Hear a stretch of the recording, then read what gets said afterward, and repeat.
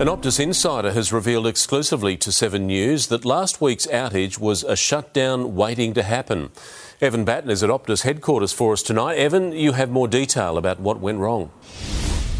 Mark, predictable and preventable. They're the two key words here. The insiders have confirmed to 7 News that this whole thing was avoidable, that a number of key people within the organisation were well aware that Optus's own systems were not up to the upgrade that was being run last week.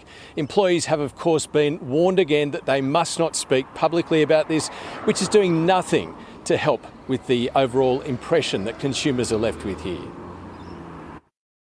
Optus, I think, are playing a very fine line at the moment, and it's important that they are transparent from all levels and the appropriate information comes through to consumers.